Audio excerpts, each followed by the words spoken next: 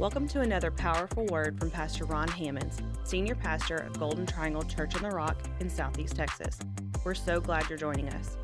For more information about Golden Triangle Church on the Rock Ministries, visit our website, cotr.com. Enjoy the word. Open up your word today, if you would. We're going to be going to the book of Colossians. The book of Colossians. Today, we're going to be talking about be thankful. Be thankful. Why? Well, it's the season of Thanksgiving, but also it is the Word of God. The Apostle Paul was writing to a church in Colossae, and Colossae set up on a little hill not too far south from the town of Laodicea, which was a really big town. Oh, it's so beautiful and picturesque there. I think 30 of you went with me a few months ago to Turkey, and we went out to Colossae, and we climbed up on this hill. A lot of us did. Not everyone did. It's kind of a climb. And we went up on this hill, and also there were a lot of sticker burrs up there, wasn't there?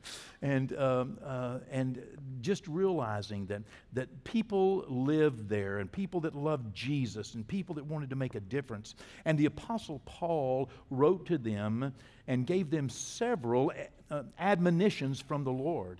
And this morning we're going to be talking about being thankful in this season out of Colossians, the 3rd chapter, and verse number 15. Let's look at this one. The Apostle Paul said this, "And let the peace of God rule in your hearts, to which also you were called in one body, and be thankful." As I said this morning, we're going to discuss some things, and specifically 3 important commands that God gives us in His Word here. And as the children of God, God wants us to act certain ways. Have you ever told your children, listen, I don't want you to act that way, you need to act this way? Have you ever, don't do that, do this, Have you ever told a friend, well, it would be better if you said this, it would be better if you did this. Don't do that, don't do that way. Those of you that are teachers, constantly you're telling the children in your classroom or your students, no, do it this way. Don't do that, do it this way. Well, that's how God's Word is.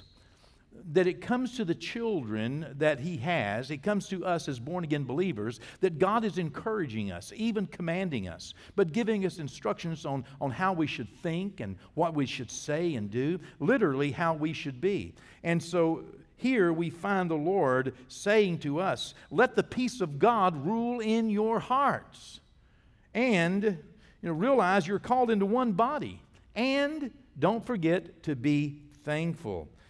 This morning, these 3 important commands that God gives His children are going to be our focus. And because it is Thanksgiving in America, we're going to start with God's instructions to be thankful. Are you ready? Okay. Everybody say, be thankful. All right. We perhaps need to tell ourselves that more often. Be thankful. That's number 1. Number 1 we're going to talk about this morning is being thankful. And being thankful, by the way, is not a suggestion. Being thankful is a command of God. Isn't it interesting? I can remember raising my children. I would say, now what do you say? I used to ask my son, who may be watching this morning, and if you are son, this was funny, but I'm going to use you. But he would say, "Mom, get me a glass of tea," and I would say, "What do you say?" And he would say, "Now." It was funny. Okay, especially when we had company and visitors over, and and we'd be sitting around the table, and he'd say, "Mom, I'd like some more tea." "What do you say, son?" "Now." And she'd get up. Of course, Brenda would get up and go get it. She's not thinking like we're thinking, but he and I are just having a ball with this. And actually, in teaching your children, many times we would teach them. Now, what are you supposed to say? And they would say, "Thank you." Be thankful. Why? Because it's important. It's an admonition of the Lord. Far too often we imagine thankfulness as an option, or the lack of thankfulness, we imagine that it does not create something negative in our heart and our minds, but it actually does. Whenever we are not thankful, we can be missing out on some things that God wants to happen in a chain reaction to thankfulness. Thankfulness is powerful. Over and over throughout the Bible, God takes notice of His children from time to time when they fail to be thankful, and He calls them out on it. God calls out His children throughout the Word of God on not being thankful. You didn't appreciate this. You didn't thank me for this. You don't realize what this cost me. You know, we lose a sense of gratitude for what it cost someone else, for what it cost God whenever we are not thankful, when we're not verbally thankful, when we don't realize that someone else is paying a price for us to enjoy something that we enjoy. I mean, it's almost like, feeling as though that somehow you're entitled. And, God says that He resists the proud. He resists people that feel as though that they are entitled to something, that they have a right to something, that someone else should be serving them, that they are all full of pride and full of arrogance, and somehow they're empty of the thought that everything that you get, that someone else gives to you or does for you, you need to be thankful for, because guess what? They don't have to do it. God did not have to send His Son. He wanted to send His Son. And for that, we need to be very thankful. It cost God and it cost others a dear price for you to be sitting here today. People throughout our history have given their lives, laid it on the line, everyone from our first responders to our military, and we need to be thankful. We don't need to be argumentative and aggravated and frustrated and irritated and condescending and accusatory of those who are standing in harm's way on our behalf. We need to be thankful. I am so thankful for the police. God bless the police. I'm so thankful for judges. I'm so thankful for juries. I'm so thankful for medical personnel. I'm so thankful for those that work long hours at nighttime on the ambulances. I'm so thankful for our military that stand on our shores and in our concerned interest around the world. So thankful to God and thankful to them. And I'm so thankful today for our Sunday school teachers, for our children's workers that are upstairs. I'm thankful. I'm thankful to you. Thankful to you. Those who are volunteering in our broadcast and our sound, and those that are working our coffee bars and our information desk and our greeters and our ushers and our security, and it goes on and on and on. If we cannot find something to be thankful for, then we're really missing the boat. If we imagine that we're just, entitled, perhaps we've gotten too big for our britches, and I don't wish that anyone would go without what they need, but where do you think what you need comes from? It comes from someone else making sure it's there. Especially when it comes to children. Not only our children who have to be cared for, from diapers to bottles to every, protected, all the way to the children of God. I am a child of God. My Father God takes care of me. The church, encourages me, teaches me, takes care of me. Be thankful. We have so much to be thankful for. Salvation, the forgiveness of sins. If you can't be thankful for anything else, we are a blessed people. And we have been called by God, as Colossians says. Colossians tells us that we have been called by God to be faithful stewards over His blessings. The very first commandment, by the way, that God gave to Adam and to Eve in the Garden of Eden was to be a good steward over the blessings of God. You see, God created man and woman, and He put them into a garden that He had prepared for them. He put them into a life and gave them blessings that He had prepared for them. And then He said to them, I want you to be a good steward over these things that I have given you. I want you not only to be thankful, but number two, I want you to be fruitful. This is God's will. It's God's command that we be fruitful.